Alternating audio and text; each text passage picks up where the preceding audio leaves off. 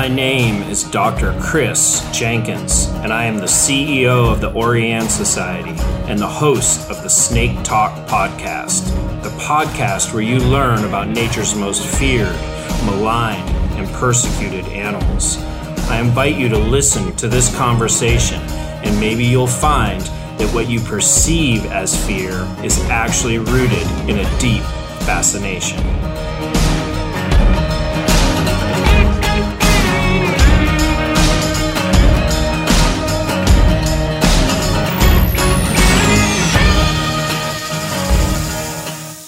Welcome to the Snake Talk podcast. I am sitting here with Dr. Jamie Waldron. She is a professor at Marshall University and leads the herpetology and applied conservation lab there. Jamie and I think we met, I know we met in Illinois, and it must be almost 20 years ago. A long time ago. It was a couple of years ago. Yeah. And so, anyways, I've known Jamie over the years, and we've actually had a very similar kind of phenology or timeline. First of all, we both, have big interest, especially in rattlesnakes, but, our kind of, our time at undergrad, master's, and PhD really kind of mirrored each other, and we were really kind of in that same cohort of snake biologists as we moved through our career. So today, what we're going to do is, as listeners know, we had this series on rattlesnake roundups in the Southeast, and we talked a lot about eastern diamondback rattlesnakes. And we had the gentleman who wrote the book on them, Bruce Means, who talked a lot about his past work and research he's done.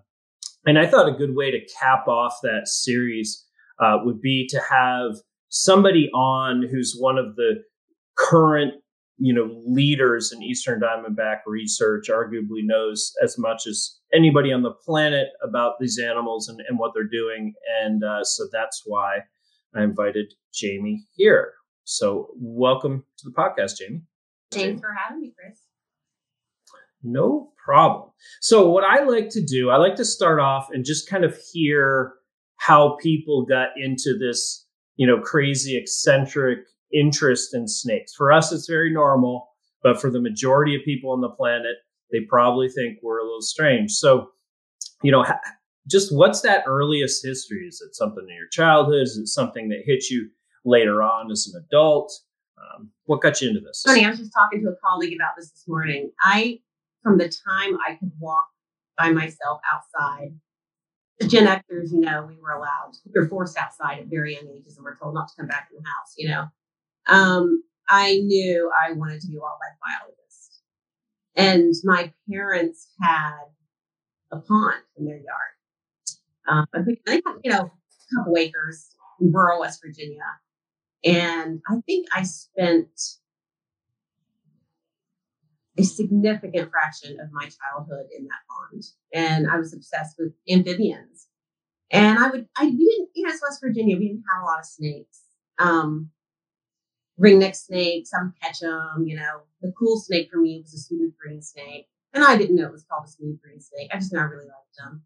And then, so I always knew I wanted to be a biologist, and I really didn't think there was a career for me working with amphibians and reptiles at all. And then I went to WVU to study wildlife and fisheries management. And when I was there, my advisor said, I've got to, you're obsessed with herps. I've got to introduce you to Tom Polly at Marshall University. You will love him. This was before faculty had web pages. And it was like, so my undergraduate advisor said, I've got to introduce you to this guy. And so he called Tom Polly for me, and I drove to Marshall. I remember I was so afraid to meet him.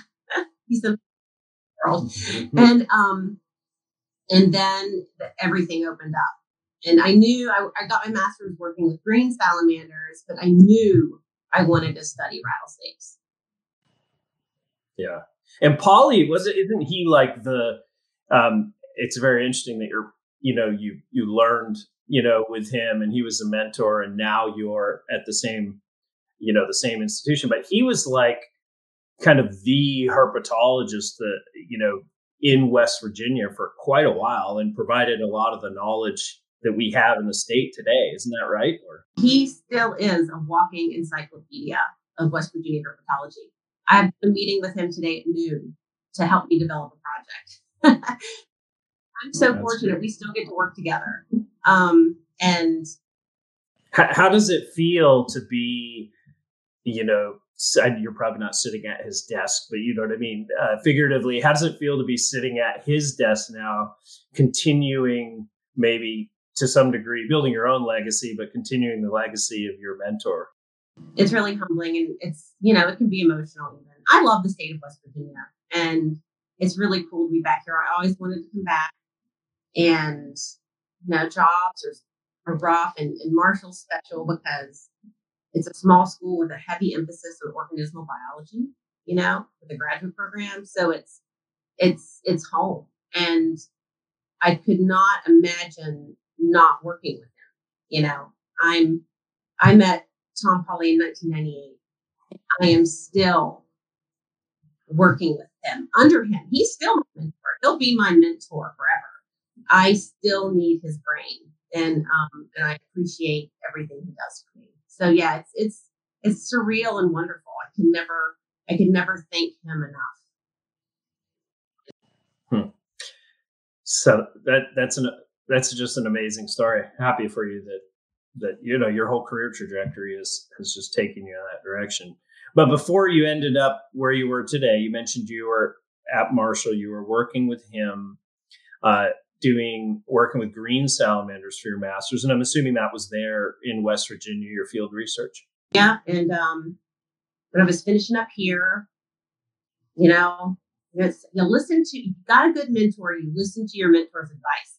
I remember I'd finished up here and I was getting ready to, start applying for PhD programs and jobs, temporary jobs. And I had a couple offers from USGS, and one was in California, and one was working with Ken Dodd in the Smokies. And he called me in his office. He was like, "You go work with Ken Dodd. Trust me. Go to the Smokies." And again, that was a wonderful experience. I still think of Ken as a mentor. I still communicate with him, and that was just a short stint in my career, but it was really meaningful. And so I got to go to the best place in the world to study salamanders, Great Smoky Mountains National Park. And then from there, I got hooked up with South Carolina DNR. They had been working, Steve Bennett and Wade Kalinowski they initiated Eastern Diamondback monitoring program. And they wanted to bring in Horridus as well, timber rattlesnakes. And they were hoping to recruit a student to do that. But they were just hiring a technician, a DNR technician at the time. And so I went down to South Carolina and started working with them in the South Carolina Coastal Plain. And I never left. It's still a study site. So that was winter 2000, 2001. And that's when I really got obsessed. I knew I wanted to work with rattlesnakes. But after I worked with those two fellas who were instrumental, again, in my career, I can never thank them enough. That's when it really, really started. And then I had to find an advisor.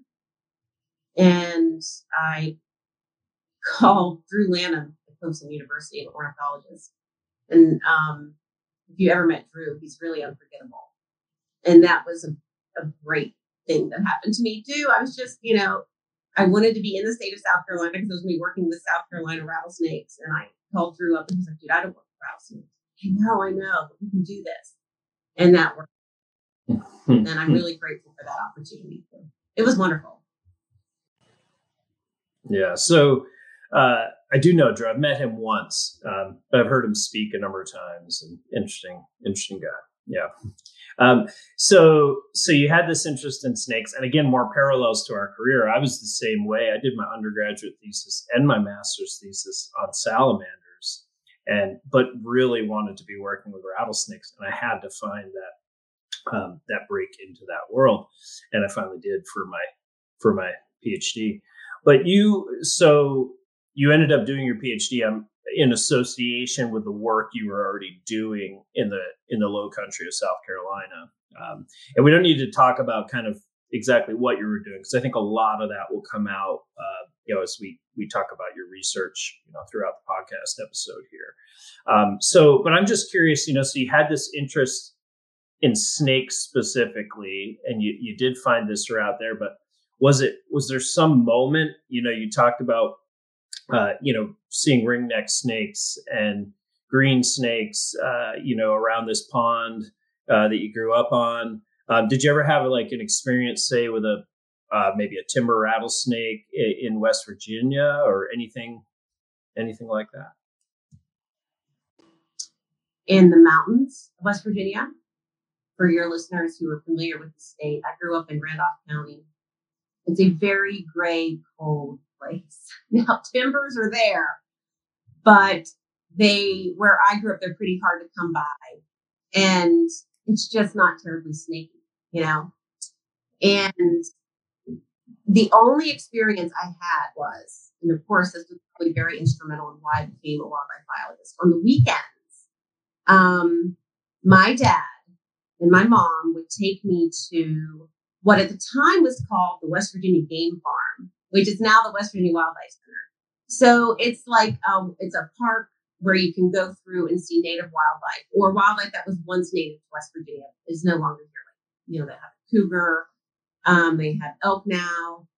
But when I was a kid, it was called the Game Farm, and we would go there on Sundays. It's open all year round, and they had a snake exhibit, and rattlesnakes there, and I thought they looked like velvet, like I never thought they looked slimy. I thought, wow, that looks like it feels like velvet, and they seem so, they're sitting there, right? They're not doing anything. They just seem so docile. I never had the urge to pick it up. I wasn't reckless.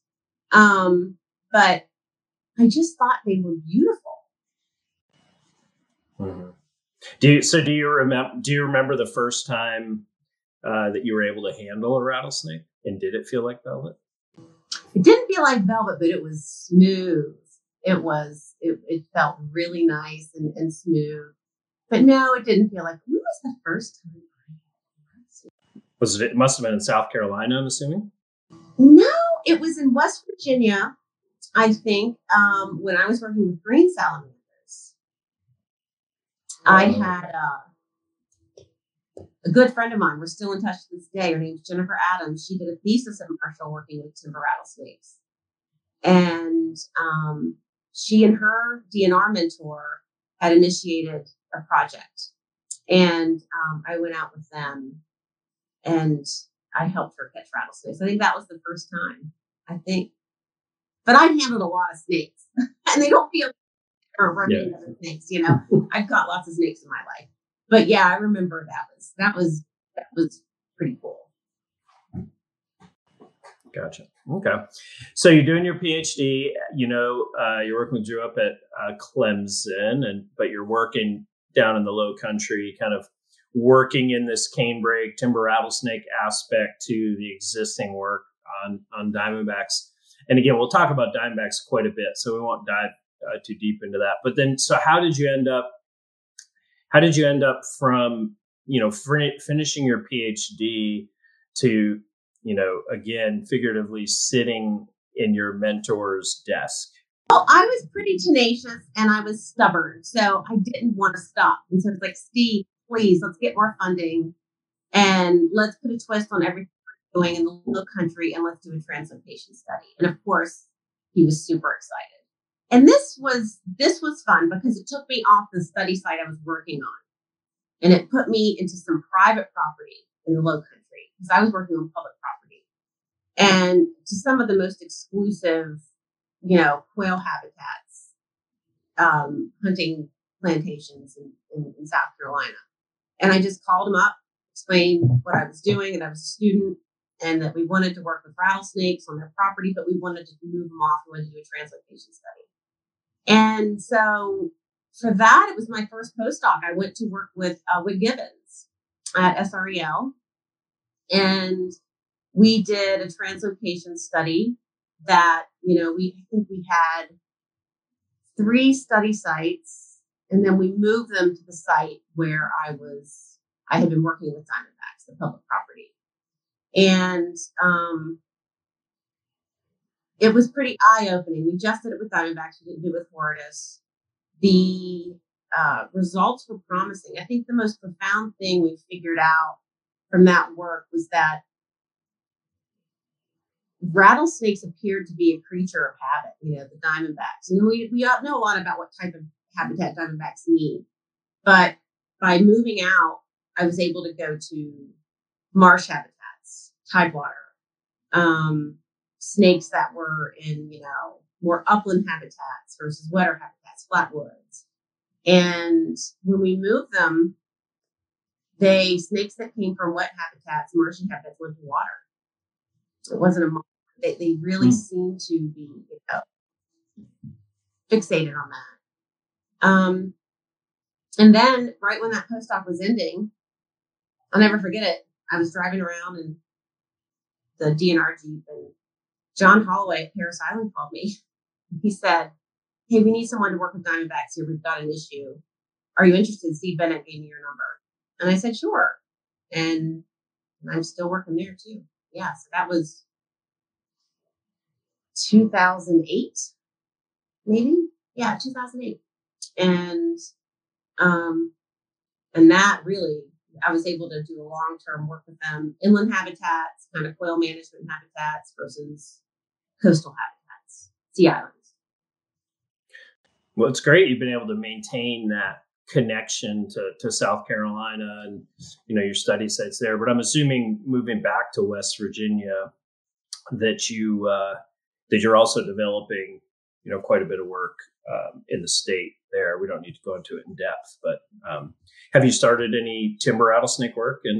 Yeah, I just finished a project. I have a good collaborator at West Virginia DNR. His name is Kevin Oxenreiter. He is the state herp biologist, and he did a translocation study in West Virginia State Parks, 2 of them, with timbers. Really cool. And we framed translocation rather than just moving an animal a long distance. We framed location distance within the context of their home range size. So tracked animals for a year, and then we either translocated intra-home range translocation or extra-home range translocation to see if it varied, or if the intra-home range translocation snakes would even really alter their movements at all, because we knew they were within their home range, so they knew where they were on the landscape. And so, that student, Elizabeth Johnson, my master's student, she just defended the summer. So we submit that stuff for peer review now. It was good.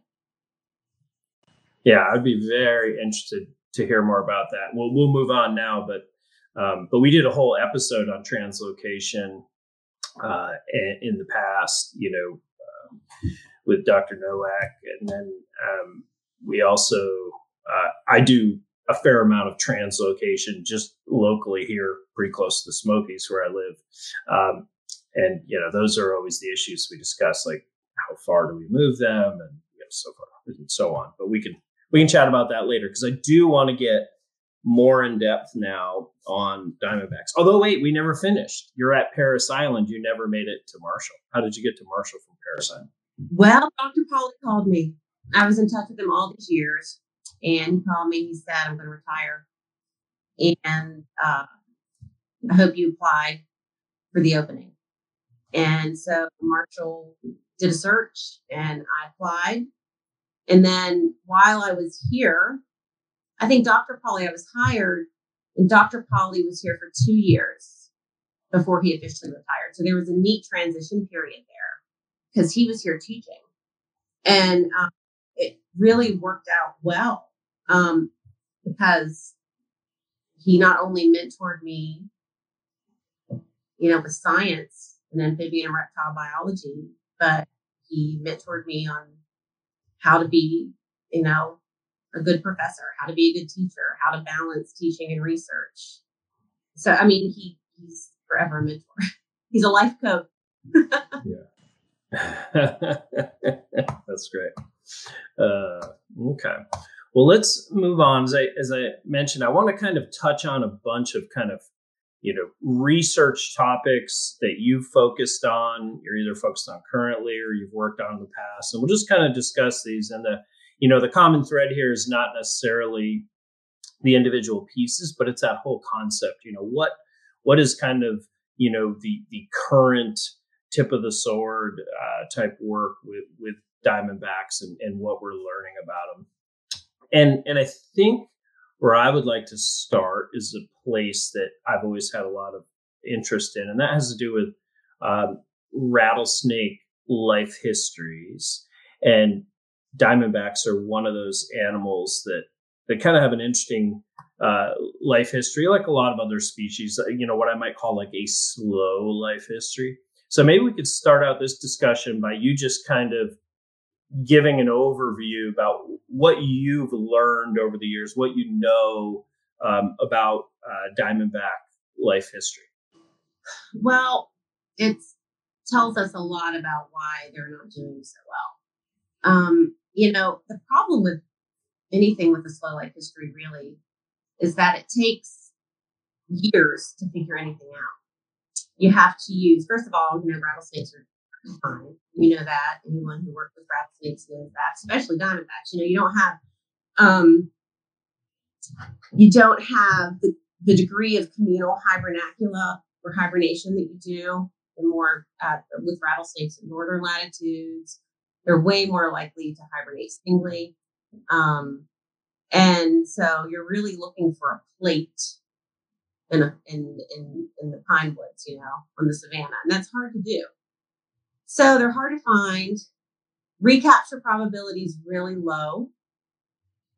So you really have to scale your monitoring efforts to the demography of the snake. And we know based on our long-term mark recapture work that depending on where you are in the species range, that it can take up to 8 years for them to reach maturity.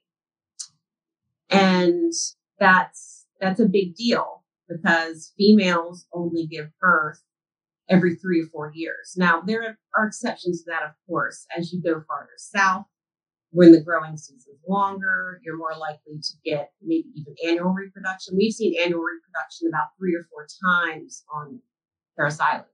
It's a sea island, and it's, when times are good, when there's a good rodent supply of food, they will ramp up and breed more frequently. But that is really unusual. That is not the norm. I would say every 3 to 4 years for a female is the norm. So you're looking at, a quarter to a third of the females even trying to reproduce in a given year. And that's not very many, especially when it takes them so long to reach maturity. As with a lot of species with slow life history, the neonates, the juvies, have low survival compared to the adults. And the most important demographic for management and conservation is adult females. You really got to make sure you're trying to do everything you can to maximize survival of adult females.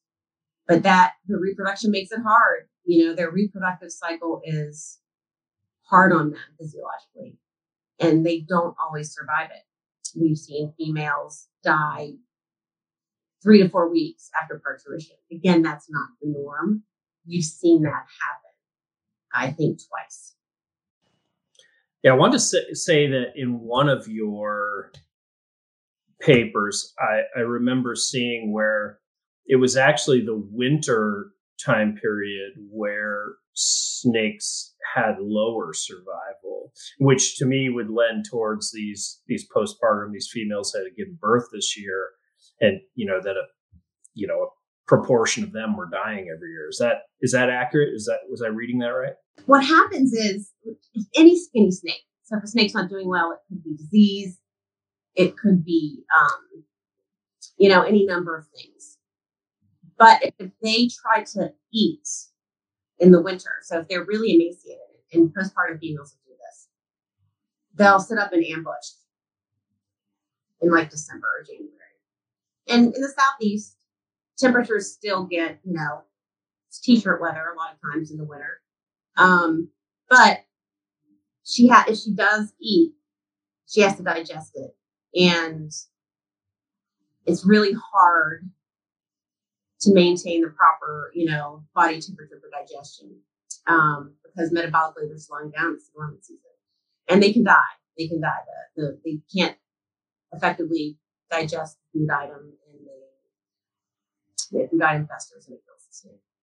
So skinny snakes tend to die in the winter. Lights out.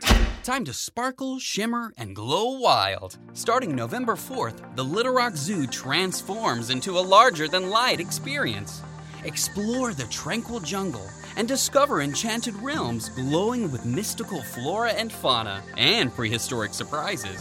Spark your imagination after dark with wonders that illuminate memories. See the Little Rock Zoo in a new light at Glow Wild. Tickets on sale at littlerockzoo.com. What do we know about longevity in Diamondbacks? We it's over 30 conservatively. I have a female that I caught this summer who's over 30. And we have recapture intervals of over 15 years of adult at the initial time of capture and adult at recapture where they've only grown a centimeter. And they live a long time. So. Yeah, I find when I do, presentations to the public, kids groups, whoever, that's always one. I talk about timber rattlesnakes, which have, we now have records over 60 years. So that always amazes people how long some of these rattlesnakes live.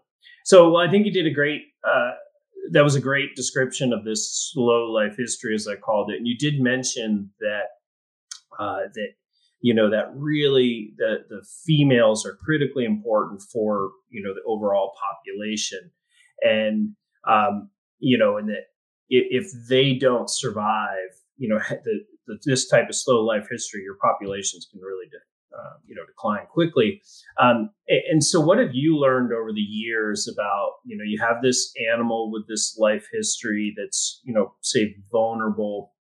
Have you learned anything, with your work in South Carolina about, in an empirical way about how that life history connects to, say, population vulnerability on the ground?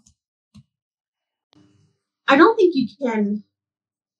I'm going to get to where you're going, I think what you're asking me, but I don't think you can get there without talking about the longleaf ecosystem, because diamondbacks, their historical distribution is nearly congruent with the historical extent of the longleaf pine ecosystem.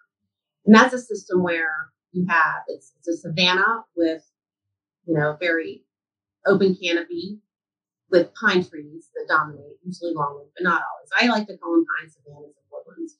You can have more of a woodland structure, but even a woodland structure is still open, High frequency fire is critical for maintaining the system that allows primary production to be on the ground, right?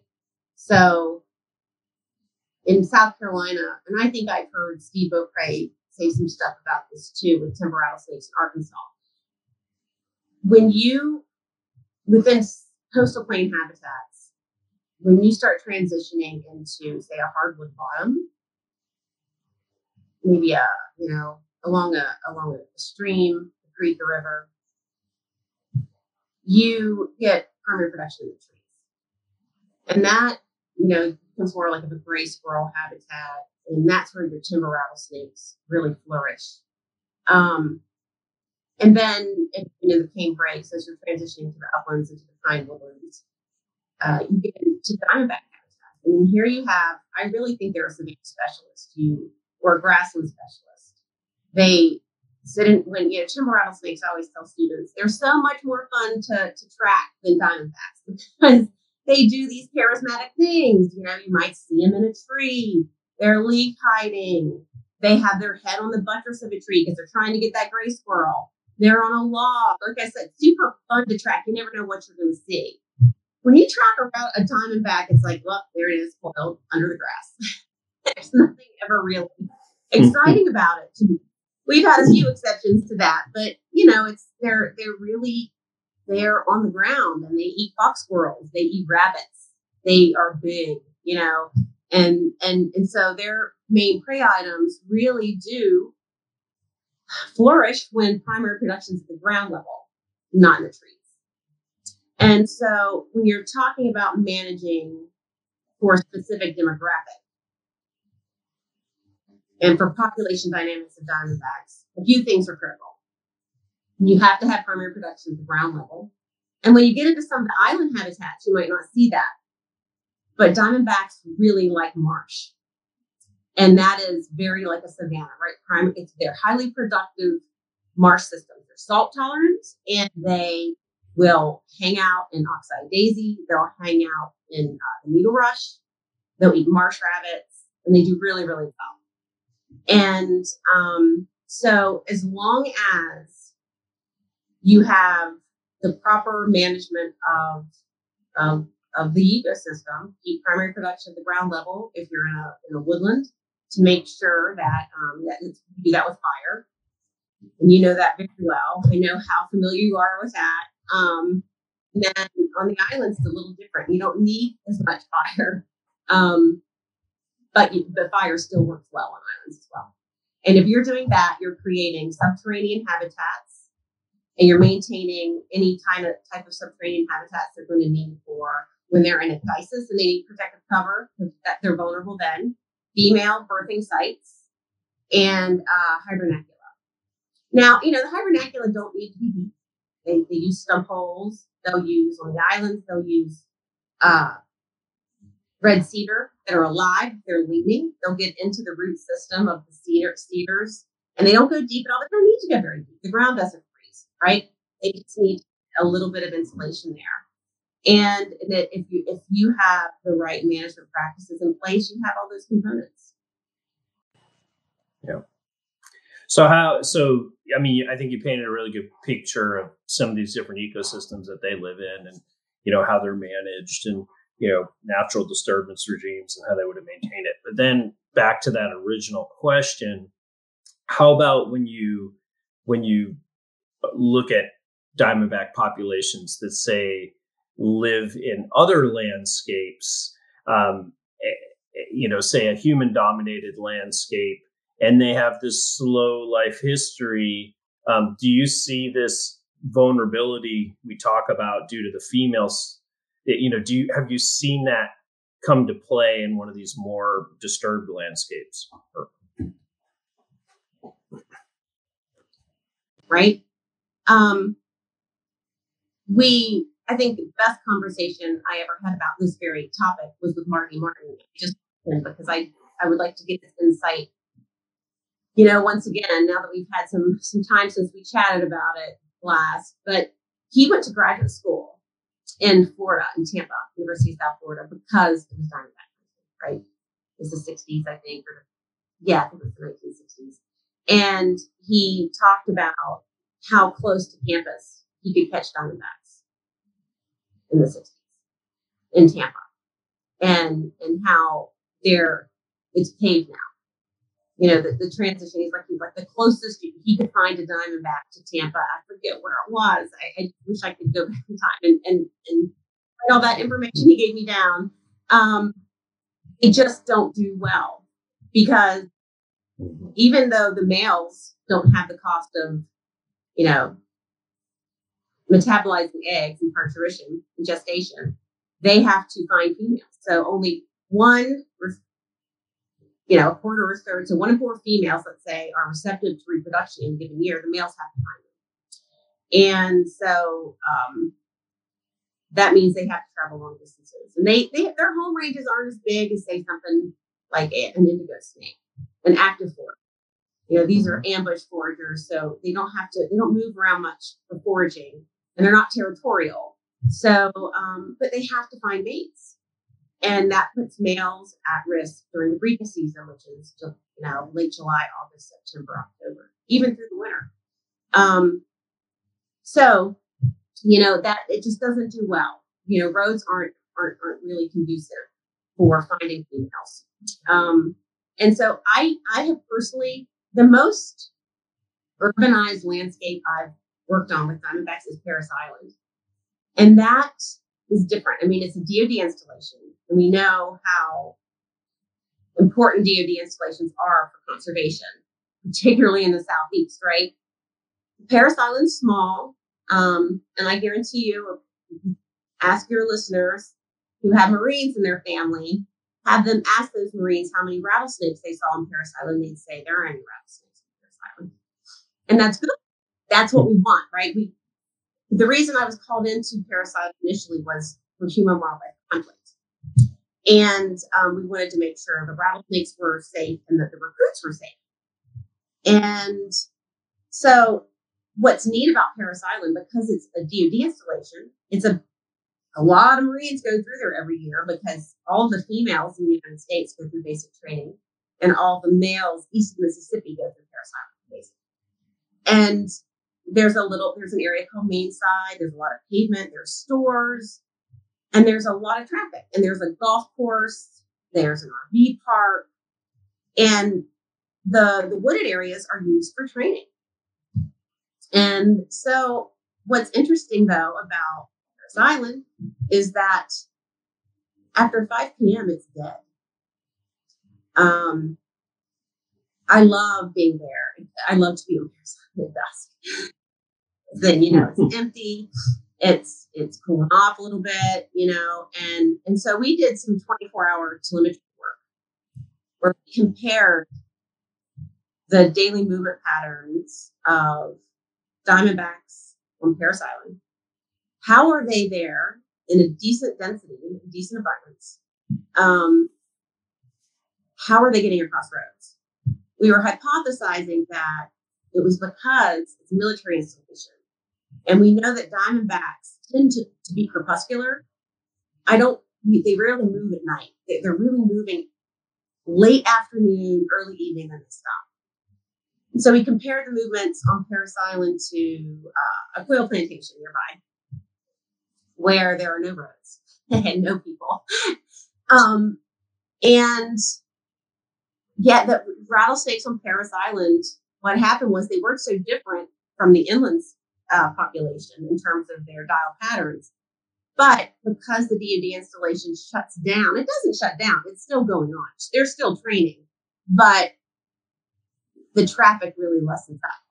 And that's when they're crossing the roads. We've only lost a handful crossing the road since I've been there in 2008. Less than 10. And the traffic probably never lightens up in Tampa. Never. So, So things that they can't occur in an urbanized area. There's not going to be enough food resources. There's not going to be enough habitat. People don't want them in their yards. Yeah. Okay, well, let's switch topics and jump to another area that you worked in. You've already touched on this a little bit. We don't need to spend too much time here, but I want to revisit what you're talking about with translocations. And if I remember right from the paper that I saw on this that you published, so you had moved, as you talked about, you'd moved a number of Diamondbacks, off of these private quail plantations, and you moved them onto the public land. And if I remember right, those translocated animals had larger home ranges than the resident animals, but their survival rates were not that much lower. And as you know, a lot of places translocated snakes don't do that well. And so, and I'm guessing that's why you said there's some promise in terms of translocation and Diamondbacks. So first of all, is that accurate? And then what do you attribute that to? That Diamondbacks, it may be a promising approach for Diamondback conservation. Personal topic, because people give me a hard time about translocation. But it's important to keep in mind that Diamondbacks exhibit one life history characteristic that is very important for management, and that is they don't disperse. they're stubborn. They live a long time. They don't. I've watched rattlesnakes literally stay in an area that's becoming degraded, and they just don't move.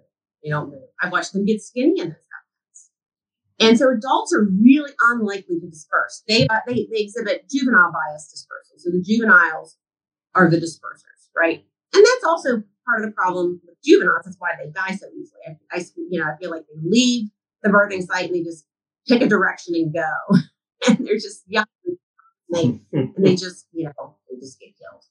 And so where were we going with that? I lost my train of thought. We were talking about translocation. So what we did was we moved them to quality habitat.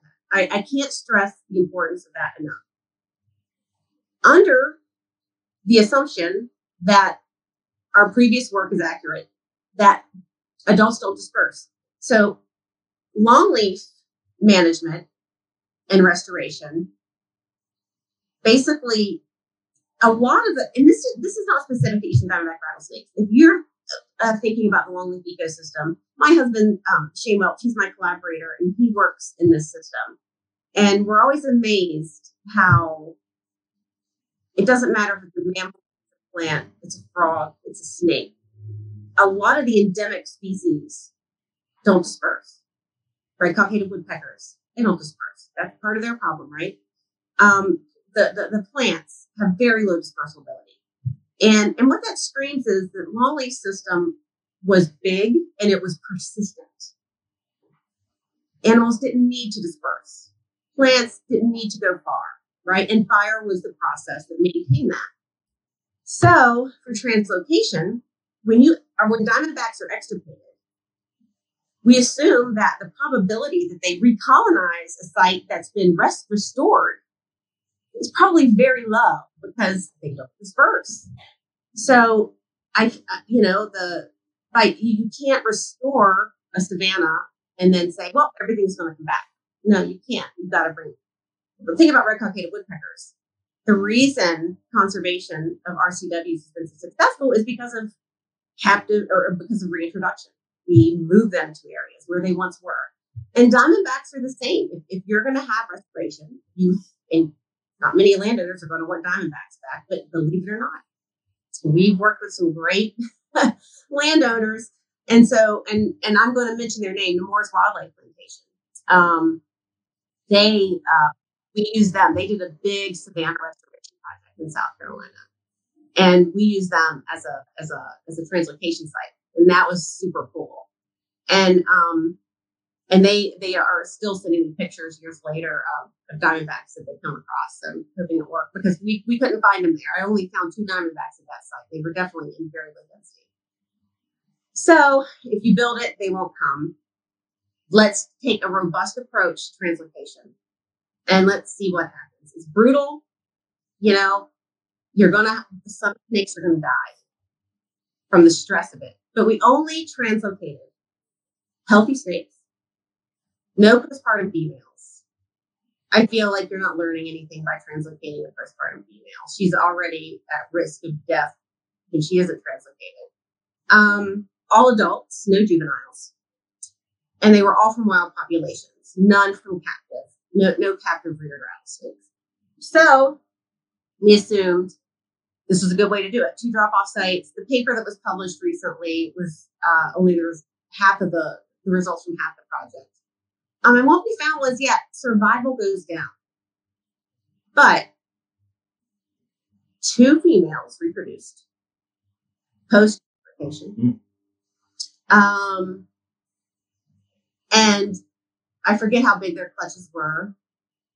But, if 10% of those neonates survive, she's replaced herself, right? We still didn't lose a rattlesnake.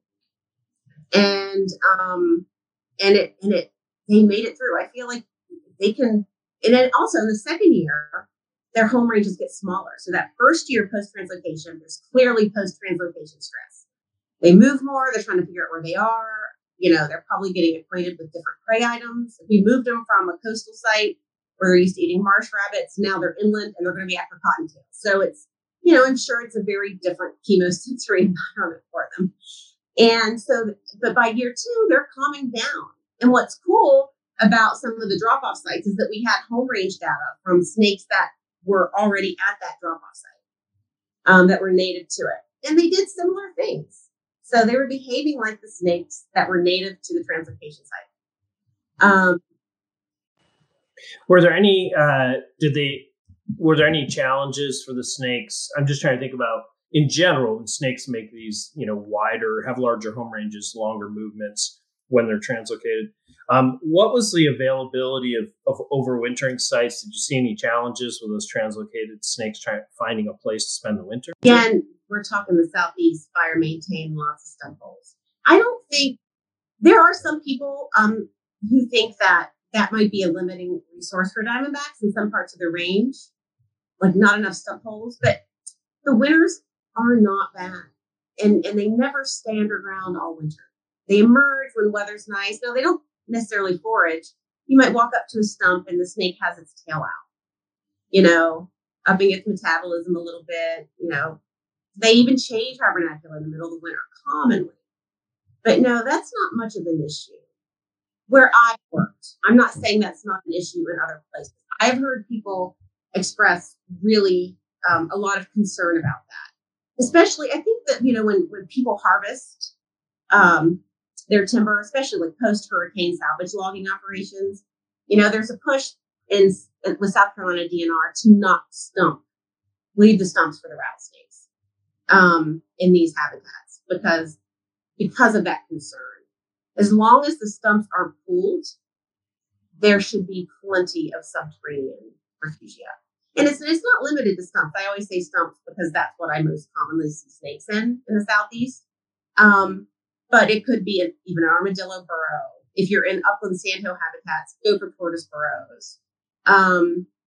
I've seen them, hibernate in the bank of a tidal creek. You just, it's not that big of a deal. I don't think. Okay. Yeah. Interesting. Yeah. So, and what I noticed in that paper, you mentioned more, like you mentioned, looking for foraging sites, looking for, whatever it might be, gestation sites, and didn't mention the overwintering as such a priority. So I was curious about that. Okay. Well, tell me about, I know you've been involved with the concept of using external radio transmitters on diamondbacks. So talk about that a little bit, just to, maybe how we've always done telemetry with snakes, what you're trying and why we're trying it, and what you're learning. What happened with us, I'm going to start off by saying internal transmitters are best. Are the most reliable way to get a year of movement data from a snake. Yeah, when you say, just for listeners, when you say internal transmitter, the typical way that people track snakes is we surgically implant the transmitters inside of the snakes. And that's really the only way to get good annual range data. That's very reliable. But what happened with us on Parris Island was that we would catch it. We implant rattlesnakes with transmitters starting in March in the Southeast, and we end at the end of September. We don't do surgery between October and February because it's cooler and we don't want any, infections resulting from a snake's low metabolism from cold weather and its inability to heal, right? So why mess with that? So we don't do it, but we would catch so many snakes between October and February that we didn't want to lose. And that's how it started. And we had some students and technicians play with some ways to attach them. And then we worked with ATS to, actually the way it started, before we thought about doing it, we had used a similar approach to radio track neonates. We have a student, Jonathan Cooley, who did a thesis on neonate telemetry. And it was very, very good. to do a known fate survival model. But we just wanted to know survival probability. What was the probability of surviving through the winter to their second year? So they're born August, September, put a transmitter on them, survival probability. Because once they get through that first winter, that yolk sacs in there, they grow fast. And we assume that survival will go up in their second year. So we were really just interested in what's the probability of getting to year 2? And so we didn't need a lot of data. We were really just after 24 weeks, give or take. But when we wanted to start doing external transmitters with adults, it was all because we didn't want to lose a certain individual for some reason. We needed more males. This female looks like she's in vitalogenesis. She's yoked up. She's probably going to give birth next year. We want her. But so we asked ATS to slow down the pulse rate. I forget the model. Happy to share it with you if I can remember specifics, but I can't. And it gave us, I think the warranty was 6 months. And then we started, we used fly tie, tying thread, and we attached it to the rattle just above the basal rattle. So it wasn't touching any flesh or any tissue. It was vascularized. And it worked. It worked really well. It bought us 6 months, conservatively. We track them longer than that. But here's the problem. If you need to study a snake population and it's hard to get your hands on them, it's a really risky thing to do because they could drop their transmitter within 3 or 4 months. So, it's risky. But for us, we weren't having trouble getting our hands on snakes. We could afford to lose the snakes, not the end of the world. Not a big deal. But it is something you can do when you're at the end of your field season and there are concerns about implantation and issues with, the winter temperatures and surgery. But internal transmitters, there's no comparison. They're so much easier. They're so much more reliable. They're so much less stressful. Hey everybody, I just wanted to take a quick break and tell you guys that reptiles are declining around the world. As an example, turtles are the most threatened group of animals on the planet, with over 60% of all species classified as endangered. The Orianne Society works every day to ensure that there's a future for these amazing animals. If you care about reptiles, amphibians, and their habitats, become a member of the Orianne Society today by visiting www.orianne.org.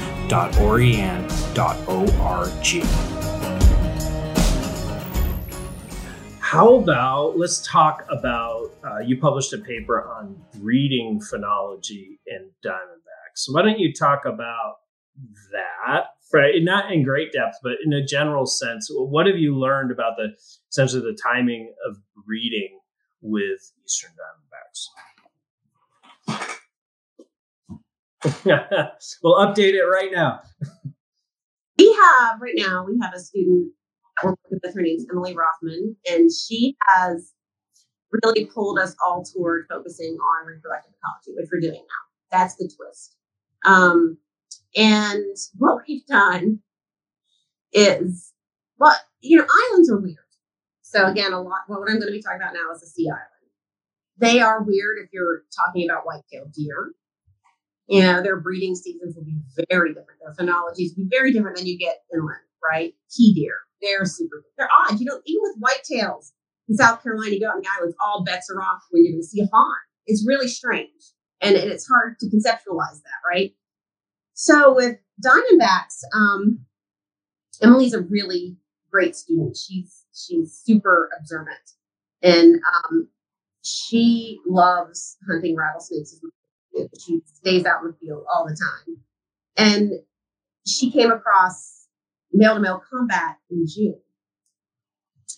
So most rattlesnakes, that's unique. I guess it'd be easier if I describe how rattlesnake reproduction works, the timing of it in general. The breeding season, typically, depending on the species, timbers, easterns, even western species, kicks off when females enter estrus at the end of the summer, August, sometimes July, definitely September. So breeding is occurring. So females shed, it's like their estrus shed. They go into estrus, which means they start producing eggs, intervitalogenesis. And they are in breeding condition. Males find them. They breed with multiple males. And then they store their sperm over the winter. And they don't fertilize their eggs until they ovulate, which probably happens sometimes in Diamondbacks in May, I'm thinking, because it takes about 90 days to gestate the eggs. So they ovulate about May, so she has stored sperm, and then she gestates. And during this time, she's starving. She doesn't eat. She goes to a spot that gives her cover and access to sun, so she can elevate her body temperature for incubation. And then she gives birth in late August, early September. And so that's normal. And so as soon as females enter estrus, males will compete for access to females. I have personally never seen male-to-male combat. And I'm very jealous of my students that have. Frankly, I'm never there when it happens. But so she got it in June, which is really early. On top of that, we're seeing copulation in March. Right. So I think, and then we started looking back at, they're breeding always. And we started looking back at our communal hibernacula data. And it appears when you get rattlesnakes in the stump, it's usually because there's a receptive female in there. And there's several males in the stump with her. So you always just thought it was a little aggregation of overwintering animals, but you think there's a reproductive side to that. And so they're definitely breeding in March, copulating. We've seen that at another site too. That isn't an island. So, we're doing more physiological stuff right now and hoping to really expand some of that work we're doing, but we don't have results on that yet. So yeah, it's a mystery.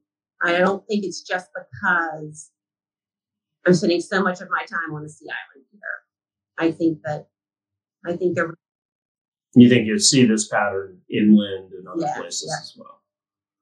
And then we just started a project on Camp Lejeune, very similar to Parris Island. So we're in North Carolina now, and I'm suspecting it's occurring there too, based on some of the observations made by the biologists at Lejeune and some state biologists in North Carolina. So I suspect it's more widespread than we think.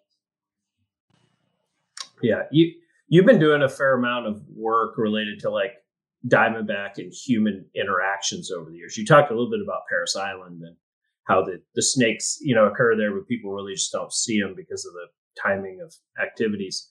But talk a little bit about your work on diamondback interaction with humans, and then we'll begin wrapping it up. I'm only like halfway through the things I wanted to ask you, but I don't want to take all of your day. So, but anyways, talk a little bit about human interactions and the work you've been doing over the years in that space. Anyone who cares about snakes has got to be just blown away by how many people don't care for snakes, right? So rattlesnakes in particular. And rattlesnakes are so fascinating because they exhibit a reaction, or they don't exhibit. They cause people to completely overreact. So the way we perceive fear is completely wrong when it comes to rattlesnakes.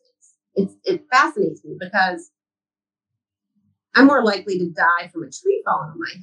And I like rattlesnakes and I'm catching them, right? So it's like, versus someone who's not looking down and just walking through the woods, they are really at no risk.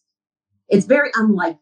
The risk is so low. So you have two types of bites. You have illegitimate bites and legitimate bites. And legitimate bites are when you didn't see the rattlesnake. You did not engage with the rattlesnake. You did not attempt to catch the rattlesnake or move it off the road. You just were walking and it bit you. And those are rare.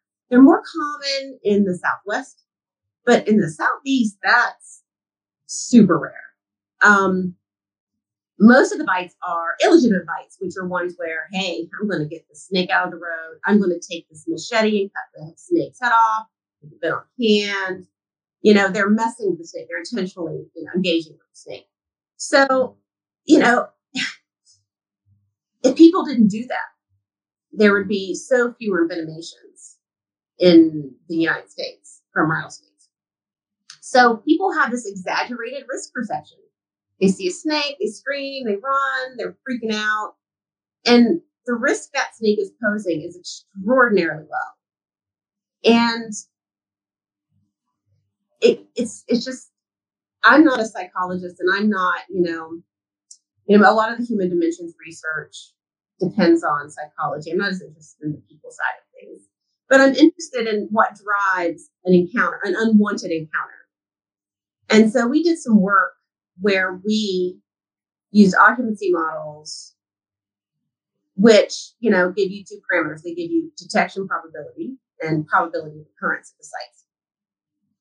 And we use detection probability as a proxy for encounter probability. And it allowed us to test these hypotheses about what's driving interactions. Where are we more likely to encounter a snake? Is it when, the conditions are favorable to the snakes? Is it snake driven? Or is it when the conditions are favorable to the people? Is it when, the right time of day for people to be in the woods, taking a walk with their dog? And we really deduced that it was snake driven, that when snakes are basking, which they don't bask very often in the Southeast, that's kind of a winter thing. They're up in the winter. It was a winter study. And so they might bask in the morning, but they don't bask for long because it doesn't take long to heat up. Cloudy conditions, basically, if you're used to looking for rattlesnakes and you're a good snake hunter, the conditions when you want to go out there and look for snakes are the conditions that are more likely to favor an encounter. And so, we were able to work with stakeholders and say, okay, these are the types of habitats where they're more likely to occur. And we were able to say you should remove picnic tables from these areas. You should not encourage children to play here, here, here, and here. And they did that and it worked. It's just don't encourage people to recreate where the snakes are going to be active during the times of day that people are there. So it was really applied and fun. But yeah, I'm always amazed at how people fear snakes. It is truly bizarre, and I can't relate to it at all. Yeah, no, it's such an intense fear. And I have a bunch of analogies I use when I talk to groups, but people are amazed that I handle them, for example. And, I talk about it being fairly safe activity. I use analogies like, say, a carpenter using a nail gun. It's actually a very safe activity. Somebody who's never used one, maybe less so. But yes, no, the fear of snakes is fascinating. We did a whole episode on that as well with Gordon Berghardt, and it's so disproportionate to the actual risk. I mean, like you said, you're more likely to have a tree fall on your head. You're much more likely, to get in a car accident on your way to the field site. And so, I always do that when I'm giving talks as well. I'll have the snake in my hand, and they're like, everybody's like, "Oh my God!" And I'm telling them what I did that day. They're seeing me hold the snake, and I'm like, the most dangerous thing I did today was drive here.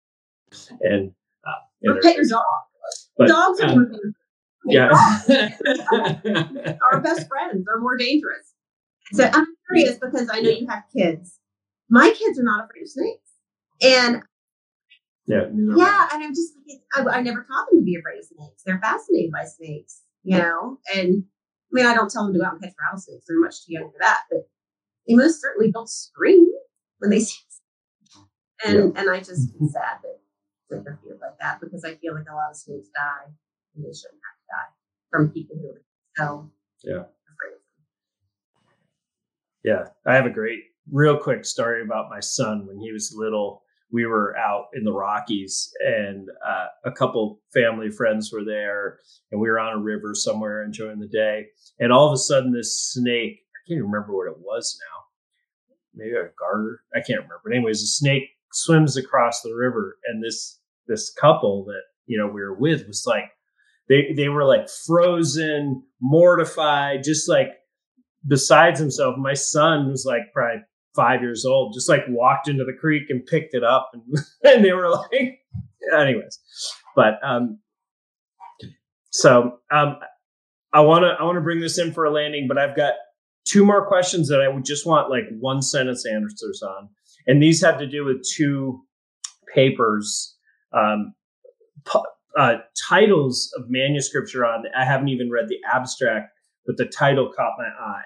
And so one has to do with long distance movement relative to a Diamondback. So how far, you said they don't move far generally, the young disperse, but how far, have you guys seen them move? Approximately. You mean extreme, like a record movement? Yeah. I had one male move 1 kilometer a day for 7 days. Oh, wow. It's impressive.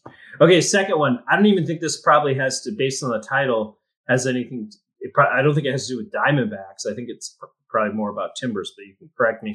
But I saw a title of a paper you're on that had something to do with like mast availability and its impact on where or how snakes hunt. So what's the, like, if you were to sum that up in like 1 to 3 sentences, what is that? Because the title fascinates me. Mast can be soft mast, like a berry, blackberry, or hard mast, like the green up. Oh, so we are talking about Diamondbacks first. And mast availability will dictate where they forage. So they're responding to prey that are immediately, they're hunting prey that are responding to the availability of mast. Ah, okay, great. And obviously they're sensing the prey, I'm assuming, or we assume they're not chemo, recipiting for blackberries or whatever it might be. But, okay, great. Well, let's wrap this up by imagining that we just spent a day out snake hunting for Diamondbacks on a sea island, and we're sitting around a campfire, talking and telling stories, and you are going to tell me your best snake story. I have a lot. Most people on this podcast do. So because it was emotional. Okay. So we tracked a female rattlesnake in 2009. She was originally captured in 2008, I think, as a big adult. And our growth models, indicated that she was, I don't know what her age was at the time we initially captured her, but she was a big female. So conservatively, this is being ridiculously conservative. She's 15. And I had been, I didn't name snakes, but we used to identify based on the last 4 digits of the pit tag. But when you're radio tracking 40 snakes, and I want technicians and students to be able to look for breeding observations. Is this a male or a female? And they don't know. This is 4223. So we started naming them, and this is really inappropriate. I'm sorry. She bred with so many males in 2009. We named her Hussy. It's so charming. And my students were giving me such a hard time over her name. One could ever name a snake. I was like, this snake is fascinating, man. We tracked her for a few years, and then we hadn't seen her in a long time. So this summer, 2022, we were hunting gravid females for our reproductive ecology work. And I walked out of this marsh edge area. It's like right on the edge of the marsh. And I saw one of the largest Diamondbacks I've ever seen. Not the largest, but it was close. And I caught her. It was her. And I couldn't believe it. And because my students have been giving me crap about her that day. And I didn't know it was her until we, collected her, took her back to the spot where we work everyone, all the snakes out. And it was her. And she was our record female She was the largest female we'd ever caught there. And she had 18 neonates. Definitely multiple paternity going on there too. Sorry, I'm just continuing your joke. Go ahead. That was really cool to be telling these students about the snake, and we were hunting rabbit snakes. I can't believe we came across her. We've actually put an external transmitter on her. So we're hoping to get some of her DNA here soon, but she needs to shed. But yeah, so she's alive. She's well. She's over 30 years old. And she's producing more babies than any other female we've seen on the island, which is pretty cool. So even though she's old, she's still very fecund. Yeah, that's great. Is it, you said the story was a little sad. What's the sad part? Emotional. It's like, oh, because it's sweet. It's like, oh, I love the snake. This is one of not sad. No. Hussey's alive and well. But yeah, so it's the lesson is, I'm always kind of preaching this. If you want to study rattlesnakes, in fact, a lot of different snake species, anything with a slow life history, you need to be prepared to scale your research to the species demography. With rattlesnakes, that means you've got to be a Bill Brown. You've got to be a Bruce Means. You got to be a Marty Martin. You got to be so tenacious and obsessed with it that you never want to stop. Or else you're just, short term. I mean, most of the funding that's available is for short-term study, right? You've got 2 years to answer a question, to do some sort of applied conservation. That's what I do. Rattlesnakes don't do that. You can do 2-year studies. Like for timber rattlesnakes, you got to thank Bill Brown, Reiner, Marty Martin for their work, because it allows us to do 2-year studies now, because we already know so much about that organism. But, not all rattlesnakes are the same, and it's just going to take a lot of long-term work. And that's a hard sell. It's hard to get funding for that. Yeah, that's true, especially for a venomous snake. So I think that is a good place to leave it. I loved hearing the story of Hussey. But yeah, thank you, Jamie, so much for coming on today. I really appreciate, especially letting you kind of jump all around with different questions here. But I'm glad you could answer them all for us. For having me on, I'll talk about Eastern Diamondback rattlesnakes all day long and forever. So it was really fun. Thank you. And I just wanted to thank the audience and tell everybody to remember, snakes are animals too, and it's a privilege to see one in the wild.